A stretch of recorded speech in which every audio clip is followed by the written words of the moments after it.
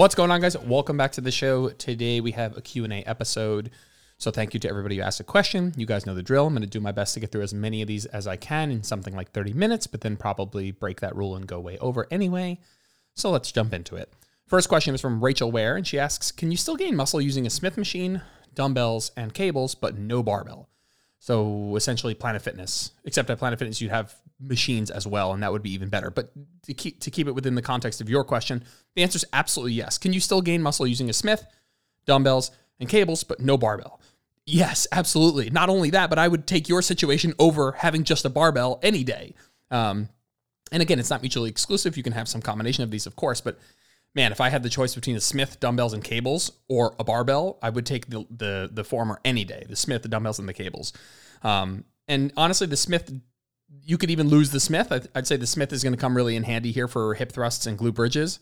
But outside of that, I mean, dumbbells and cables and an adjustable bench is going to get you just absolutely a ton of good work. And now we're talking specifically in the context of hypertrophy, because I think if you want to be a power lifter, you need to do the big three. You need to practice with the barbell. But if we're talking strictly about gaining muscle, like the context of this question, barbells have some downsides. I would take dumbbells and cables any day of the week.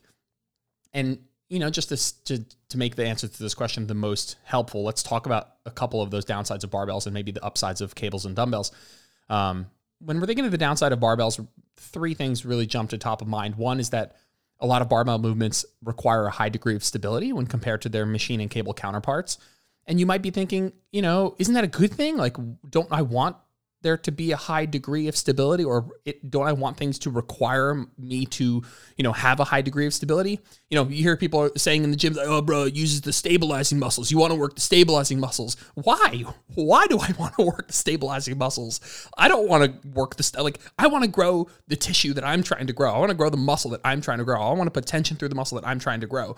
And so this requirement of a high degree of stability is actually a downside for hypertrophy. You don't want your body so focused on stabilizing itself that you get worse output, that you're unable to try really hard, that you're unable to more optimally load the tissue you're trying to load.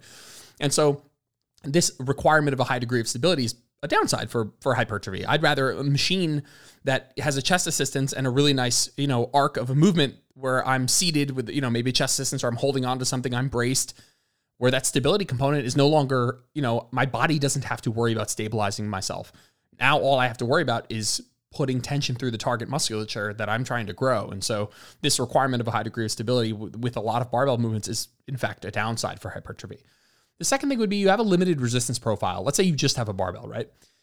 Limited resistance profile. You're always fighting against gravity, which, you know, isn't necessarily a bad thing. It's not like fighting against gravity. It's not like the resistance profile of the barbell is always bad. It's not. It's that you have a limited variability.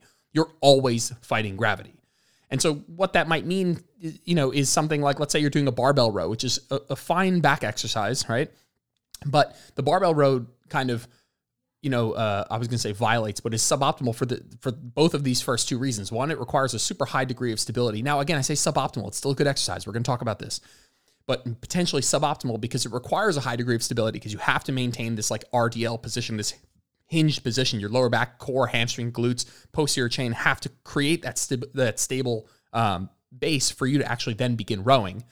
And the second is that you have a limited resistance profile. Most of your rowing with barbells is always going to be hardest in the shortened position where you are weakest, which probably isn't something, again, it's not that that's the end of the world. It's that you only have that option, right? And so you always are going to be doing rows that are easiest where you are strongest in the lengthened position, lengthened in mid-range, and then get aggressively harder as you get weaker, which is potentially not something you want all the time. Well, it's certainly not something you want all the time. And again, it's not that this is necessarily the end of the world. It's that you're limited to this resistance profile all the time. And obviously, on the contrary, if you're using cables for rows, you'll just have a better opportunity to load, I would say, cables and machines. You'll have an opportunity to kind of change the resistance profile to better suit whatever movement you're doing, whether it's body position or arm path or, you know, difference in ways that you can set up the machine to make it more advantageous for certain parts of the muscle at certain lengths, which we're going to talk about later. Somebody had a question on that as well. And then the third reason there might be, you know, downside of barbells is it locks your joints into very specific positions. I mean, think about a barbell bench press. Like one of the main functions of the pec is humeral adduction. What that means is just bringing the arm closer to the midline of the body. Imagine you were doing a dumbbell press. At the bottom, the dumbbells are a little bit wider. At the top, they're a little bit closer. That act of bringing the arm closer to the midline of the body is the main function of the pec. But when you're using a barbell for a barbell bench press, your hands are locked on that bar and they're not getting closer together throughout the movement. Now, there is a slight bit of adduction with the barbell, but not enough to really maximize that function of the pec. And so if you ask me, hey, dumbbells or barbells, first of all, it's not always either or, but if you had to frame it that way as an educational tool, I would pick dumbbells for pressing all the time because you get the chance to actually work some of that adduction where with a barbell you don't. And so it also locks you into either full pronation or full supination. You don't have like your palms are either down holding the bar or completely supinated up holding the bar. You don't have an opportunity to get anything even near neutral or even just in between full pronation and full supination. And so that's definitely going to limit to some degree comfort, but also for certain exercises like pressing. Let's say you were stuck with a barbell bench press. It's probably going to be a little bit more advantageous from an anti-injury perspective, from a shoulder perspective, shoulder health perspective, and from a biomechanics of loading the pecs more optimally to have a bit of a more neutral grip, something that's not fully pronated, right? And yes, it's going to matter your arm path as well, but if you can get a more neutral grip, something like maybe a football bar with like the neutral grips, you're going to be better able to load the pecs a little bit better, even without this humeral adduction, right? And so the downside of barbells, while there might be more if we spent more time on this, high degree of stability is required, which is a downside for hypertrophy. Limited resistance profile for lots of exercises, and it locks the joints into specific positions. Now, like with comparing this to dumbbells and K-bells, you're going to have way more versatility in resistance profiles and more freedom to set up your limbs and joints and grip and arm path in a way that's best for the muscles that you're trying to bias and likely less injurious because you're going to be able to figure out what arm path does my shoulder feel best in, let's say, right? Now, to throw barbells a bone, what is the upside of barbells? Well, they're very versatile for the space, right? And it's very easy to load a lot of weight, which for home gym setups can be really helpful. Like if you're trying to do, and we're going to name, I guess for barbells, there are things that I do like doing that are hard to replace would be things like RDLs, good mornings, thrusts, and bridges. Now for RDLs, I still think a hex bar would be better because of that more neutral shoulder position. But a barbell's damn good for I would take a barbell over a dumbbell for things like RDLs. And then you're definitely going to need a barbell, or in this case, the Smith machine is going to work well for things like thrusts and bridges. So, if it's all you have, we're obviously going to use the hell out of your barbell. It's going to give us an opportunity to load the tissue heavy enough to actually grow. And so we're absolutely going to use it, right? Can you still build a ton of muscle with barbells? Yes. Should you stop using a barbell after hearing this? No. If you had access to every piece of equipment, would barbells be at the top of the list? No. If you're at home and just using barbells, would it behoove you to get some dumbbells? Yes. If you're at home just using barbells, maybe dumbbells too, would it also behoove you, or would it be worth looking into some form of a cable setup? Hell yeah. Even if it's a single top and bottom cable, so many good variations that you can add to your arsenal, right? If you're at home, and would it be beneficial to looking into something more like a football bar or a neutral grip bar to give you more shoulder-friendly pressing options? Yes, but I would even say, obviously cables are going to reign supreme, but we're talking about a home gym. It's not necessarily super practical to buy this like $5,000 cable setup, but I would still say going with dumbbells for your pressing almost all the time. And just because we talk about something having downsides doesn't mean it's useless. People have been and will continue for eternity to get jacked with barbells. If you're at home, we're going to use the hell out of them. Does that have downsides? Sure. Not everyone has access to every piece of equipment ever, so let's do the best with what we have, but let's also be honest about the trade-offs. And maybe that pushes you into a gym a couple times a week, or to invest in a cable stack, or finally get some dumbbells. And I think that's a good call. Like anyone's like, no, you just need to lift heavy with the barbell. It's all you got to do. You're going to be fine. Like it's not true. It's probably worth investing, especially if you're in a home gym, into some form of a cable setup with dumbbells and a barbell. And now you're starting to give yourself a bit of a more optimal stimulus, more variation in a lot of those, stability and joint setups and resistance profiles. Cool. So the setup is going to do 30 minutes. Here's 10 minutes on the first question, but moving on. JT's 17 asks, why is it important to train muscles at different lengths? Oh man, I'm not getting through 10 questions. Okay. So what does that even mean, training a muscle at different lengths? Well, let's look at your glutes. And let's take two exercises that are contrasting in this way. Let's take the RDL. The RDL, where is the RDL the hardest? It's hardest at the bottom, where your glutes are fully stretched, where they are lengthened. And let's contrast that with a glute bridge. And where is that the hardest? It's hardest at the top, where your glutes are fully shortened. And just so recognizing that there are exercises that are hard at different lengths would be the first step. Now, why is it important? Well, for two reasons. I'd say one, you get a different training effect, which we're going to talk about. And another one would be different in terms of regional hypertrophy, like which parts of the muscle are going to grow more at certain, where the muscle is challenged at different lengths. So you're going to get a different training effect from exercises that are hardest in the shortened position and exercises that are hardest in the lengthened. If you have an exercise that is hardest in the shortened position, let's take the glute bridge, you're going to get a bit more of a metabolic adaptations. You're going to get more metabolic adaptations. And we take an exercise that's harder in the lengthened position, like an RDL. It's going to be able to cause a bit more muscle damage. And for that reason, it's probably more likely better for hypertrophy versus a shortened bias exercise. Now, that doesn't mean you only do RDLs, you never do bridges. Of course you do both. If you only had to do one exercise forever, you would probably pick the lengthened exercise if your goal was hypertrophy, but you don't have to just pick one exercise. So you should be training all of these things. If your goal was maximal hypertrophy, would you bias a little bit more of your training towards more lengthened bias exercises? Yes, like RDLs and lunges versus a ton of bridges and 45-degree hip extensions? Sure. If you were looking for more of a metabolic adaptation and trying to limit muscle damage, then you would probably bias a little bit more towards shortened bias exercises. Now, this is a bit advanced. What you need to know is that they are different and that it is important to recognize, one, that they are different, and two, you're going to want a little bit of those metabolic adaptations sometimes, and you're going to want a little bit more of the hypertrophic adaptations other times.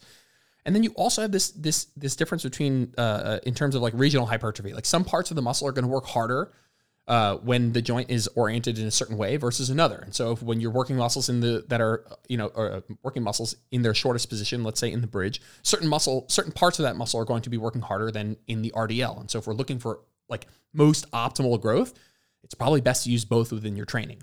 Now, again, in more advanced programming, you can use these differences to be more specific with the stimuli that you're trying to get out of your training. If you're in a metabolic phase, you're going to be biasing a little bit more towards shorter position biased exercise or shorter position overloaded exercises. If you're in more of a hypertrophy style programming, maybe even trying to maximize mechanical damage, you're going to use a little bit more lengthened bias overloaded exercises. And so, yes, that's a bit more advanced. What you need to know is that they're different in terms of the training effect that you get.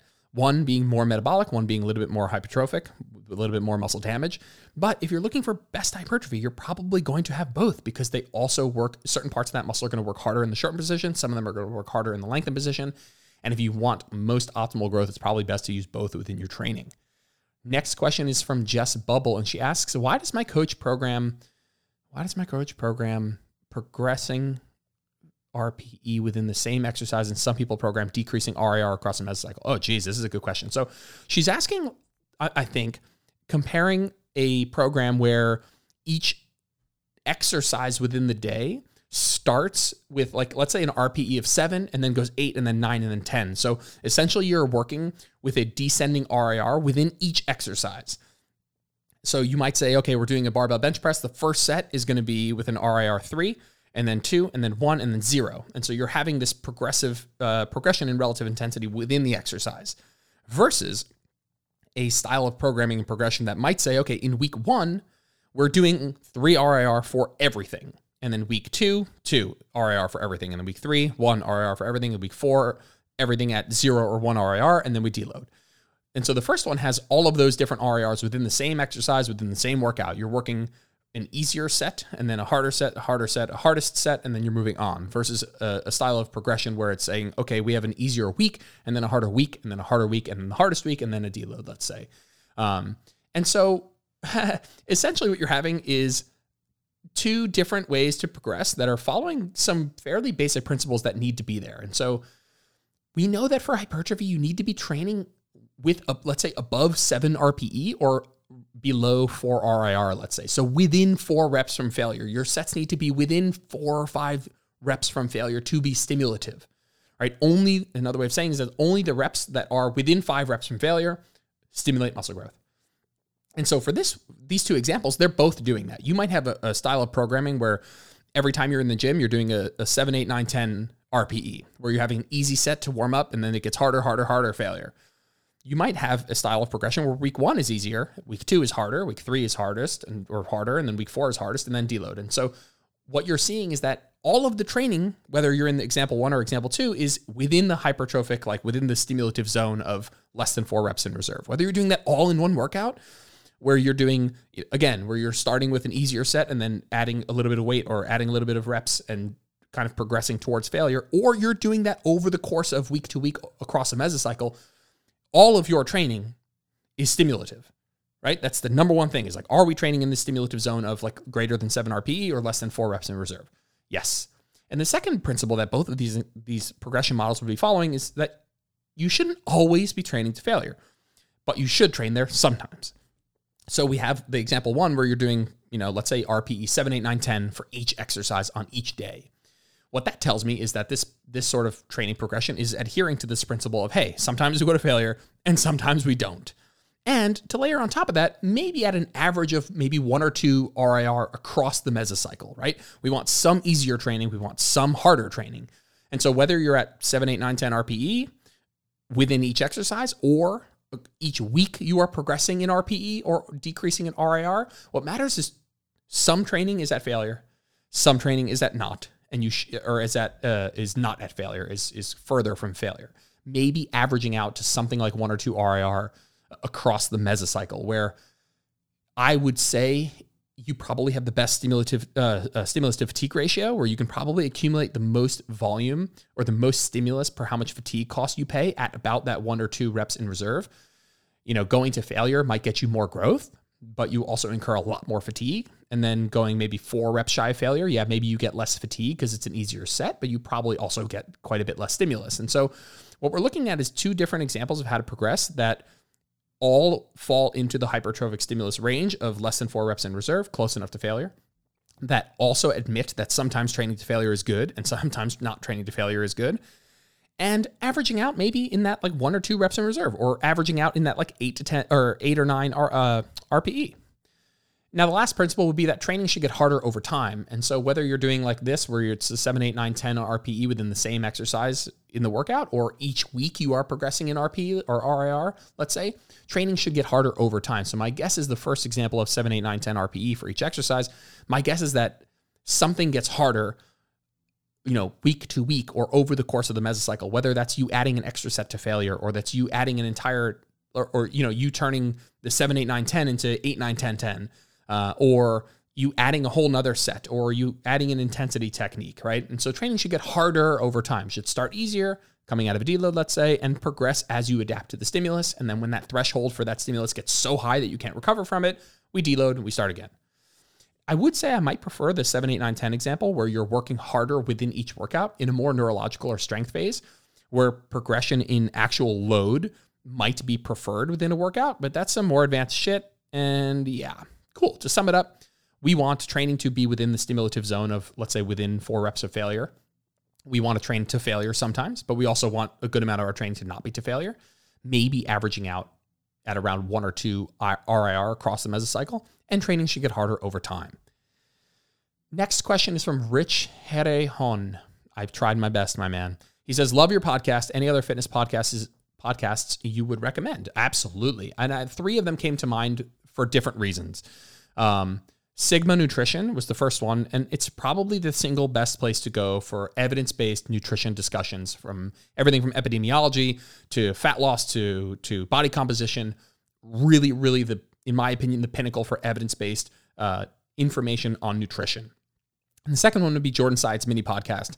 Now, I would say that it differs from Sigma Nutrition, where it's not diving into the weeds of, cholesterol panels and epidemiology. What Jordan does best is he brings on his clients to talk about their stories.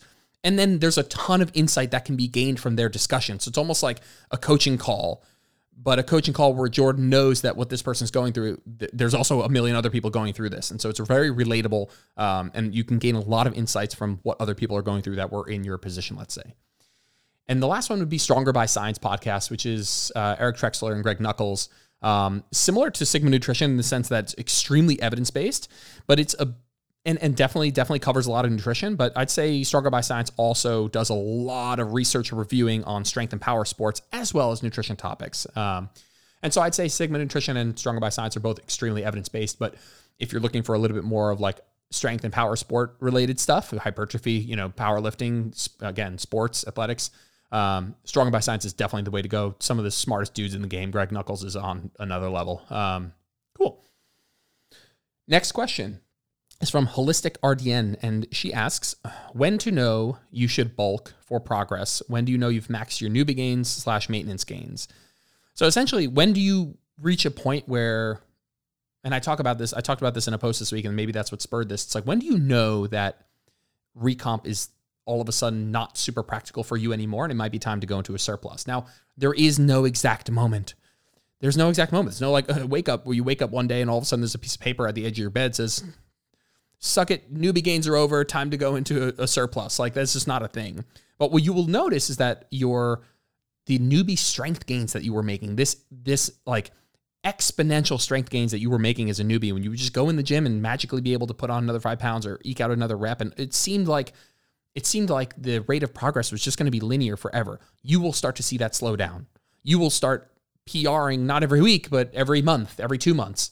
So you'll see strength gains start to slow down. You'll also see visible changes start to slow down, but I think that the strength gain slowing down is probably a little bit more tangible. Visible changes tend to fluctuate a little bit more. It's not like you're like, oh, this month I don't see that 1/4 inch, change in my chest measurements or whatever. Oh, I must be at this point. It's really difficult to tell. I think the strength gain slowing down is going to be a bit more tangible, something that you'll feel a little bit more. And so I would say those two things for sure. When strength gains slow down, visible changes slow down, where you're not seeing this like crazy week-to-week linear progress anymore. And if you've lifted intelligently with proper training structure and nutrition for maybe 2 to 3 years, you're probably there. And what's funny is like, listen to that again. If you've trained intelligently with proper training structure and, good nutrition, not in a deficit for maybe 2 to 3 years, then it's probably time to consider, if you want more muscle gain than you have, or more muscle than you have right now, probably at that point where recomping at maintenance isn't super practical. That said, there are a lot of people, most of the people that are listening to this, that follow me on Instagram, that come to me for coaching, who have been, quote, working out for decades and don't meet that criteria because they've been program hopping, or their program involves a lot of hopping. There are a lot of people that have been working out for decades that don't actually meet the criteria of having lifted intelligently with proper structure and nutrition for years at a time, not in a deficit. I mean, that rules out a ton of people. Most people listening to this have more recompability, let's say, than they think. Most people need to, first look at how long have I spent at maintenance with a proper training structure and intensity, getting close enough to failure, hitting my protein, getting enough sleep. Have I done that for years? And if you have, then yeah, I would tell you recomp is probably not super practical, in the sense that you won't build much muscle at maintenance because you are more trained and you need a greater amount of resources to achieve like the growth of new muscle. Cool. Anything else I want to say on that? No, let's move it on. We're on 23 minutes here. Let's see. I can get through a couple more here. I got this.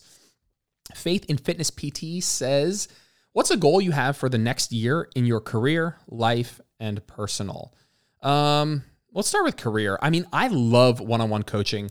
I've revamped many parts of my service over the last couple of years. Every 6 months, I'm trying to push myself to kind of look over what I'm doing and see what needs upgrades.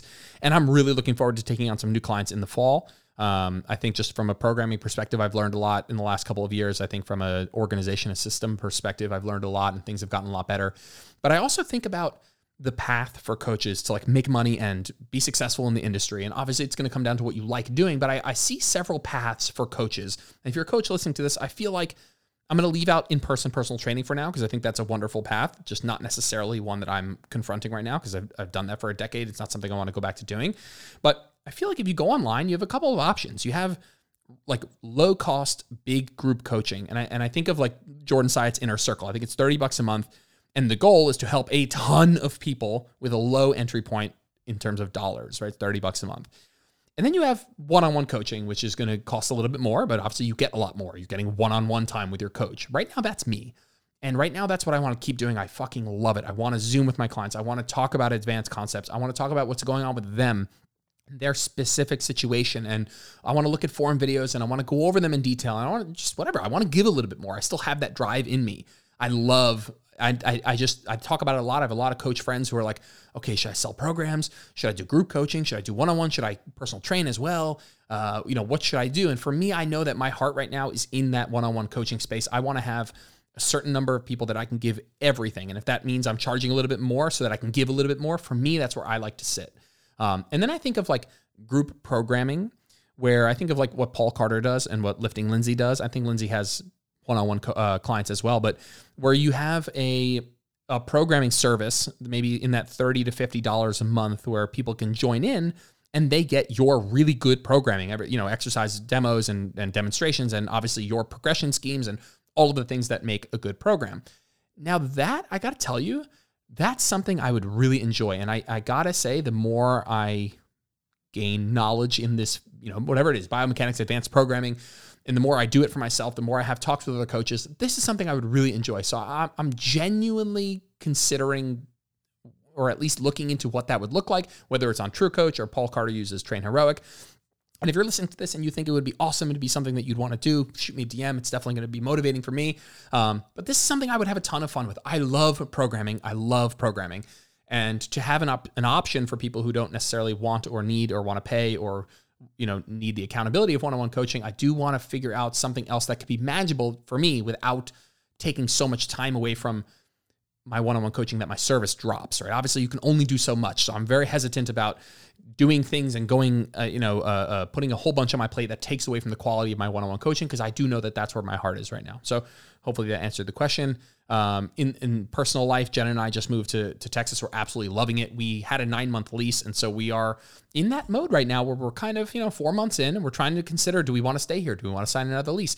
Is this our forever home? Is this a place we want to stay? And so that's going to be the thing that we decide in our next year, is like, are we going to go somewhere else? Are we going to try another place to live? Even just for fun. I mean, we're both working remotely, so it's, actually Jenna's starting EMT school soon, but even when she finishes that, she might, we might want to consider, do we want to, settle down somewhere else? So we'll see. Next question, I'll get through 2 more here, is from NZSki82. He or she asks, carb cycling, is it a superior form of calorie deficit in any way? Are there benefits?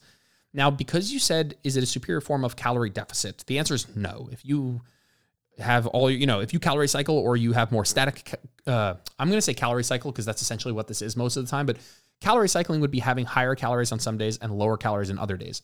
Carb cycling would be potentially having the same calories on all your days, but shifting that carb to fat ratio to kind of match your training, let's say, or not match your training, where you just have 3 low carb days. Usually they're combined, where your higher carb days of the carb cycling are also higher calorie days, and the lower calorie days are also lower carbohydrate days. And essentially what you're doing is you're fluctuating the calories via carbohydrates. Is it superior form of calorie deficit? Meaning, would you lose more weight doing carb cycling than not doing carb cycling? Definitely not. Carb cycling, let's take it away from calorie cycling for a second, is just an adherence tool. Like, if you want to eat more on some days and less on other days, like, great. If you average out to the same calories and protein and activity level at the end of the week, like, it's going to be the same thing.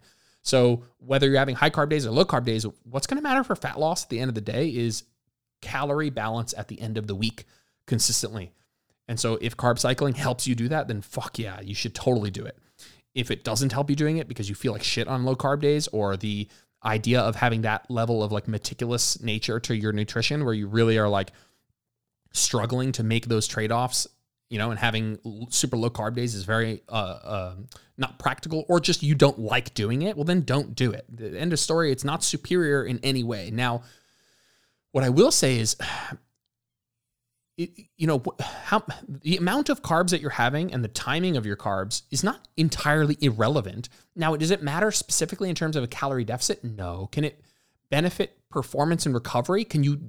Are there better times to eat carbohydrates, maybe in a deficit, in terms of performance and recovery? Yes. Can that have some indirect benefits in terms of overall body composition change via better training? Yes.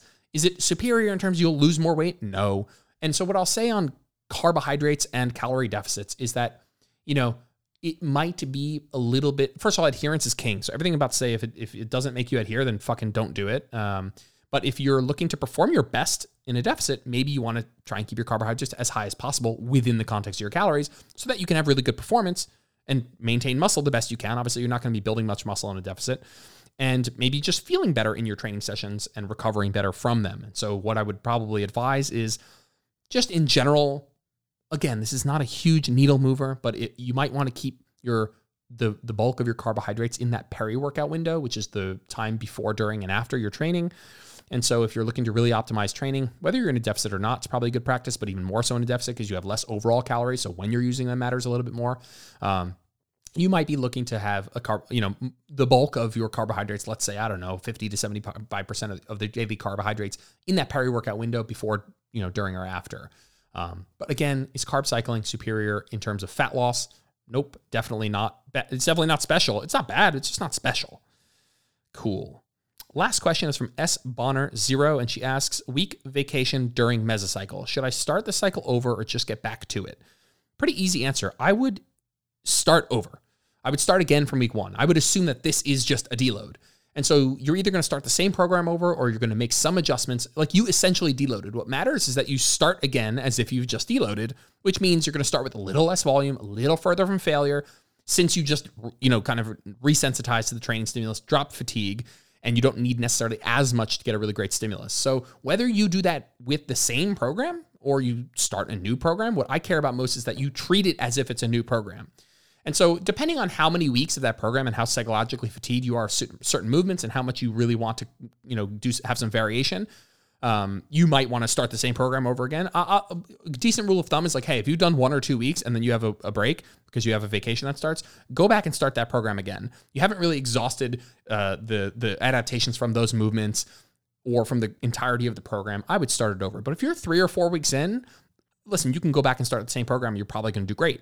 But you might be like, okay, I've done this long enough to have an opinion on certain exercises where, this didn't really work well. I didn't really love this. I had knee pain doing this. And so if you've been doing it for 3 or 4 weeks and you have an opinion of stuff that you really would like to change, then go ahead and do that, right? Cool. All right, we're at 32 minutes. I think I did a decent job, except spent fucking 10 minutes on the first 2 questions. Listen, thanks for everybody who asked a question. I really appreciate it, guys. I'll see you in the next episode. Thanks for tuning in to this episode of Where Optimal Meets Practical. If you liked the episode, it would mean the world to me if you posted a screenshot to your social media or left a 5-star review on iTunes. That stuff really helps. If you ever want to get in touch with me, just shoot me a DM on Instagram @JordanLipsFitness. I'm always around to chat. Thanks, guys. Have a good one.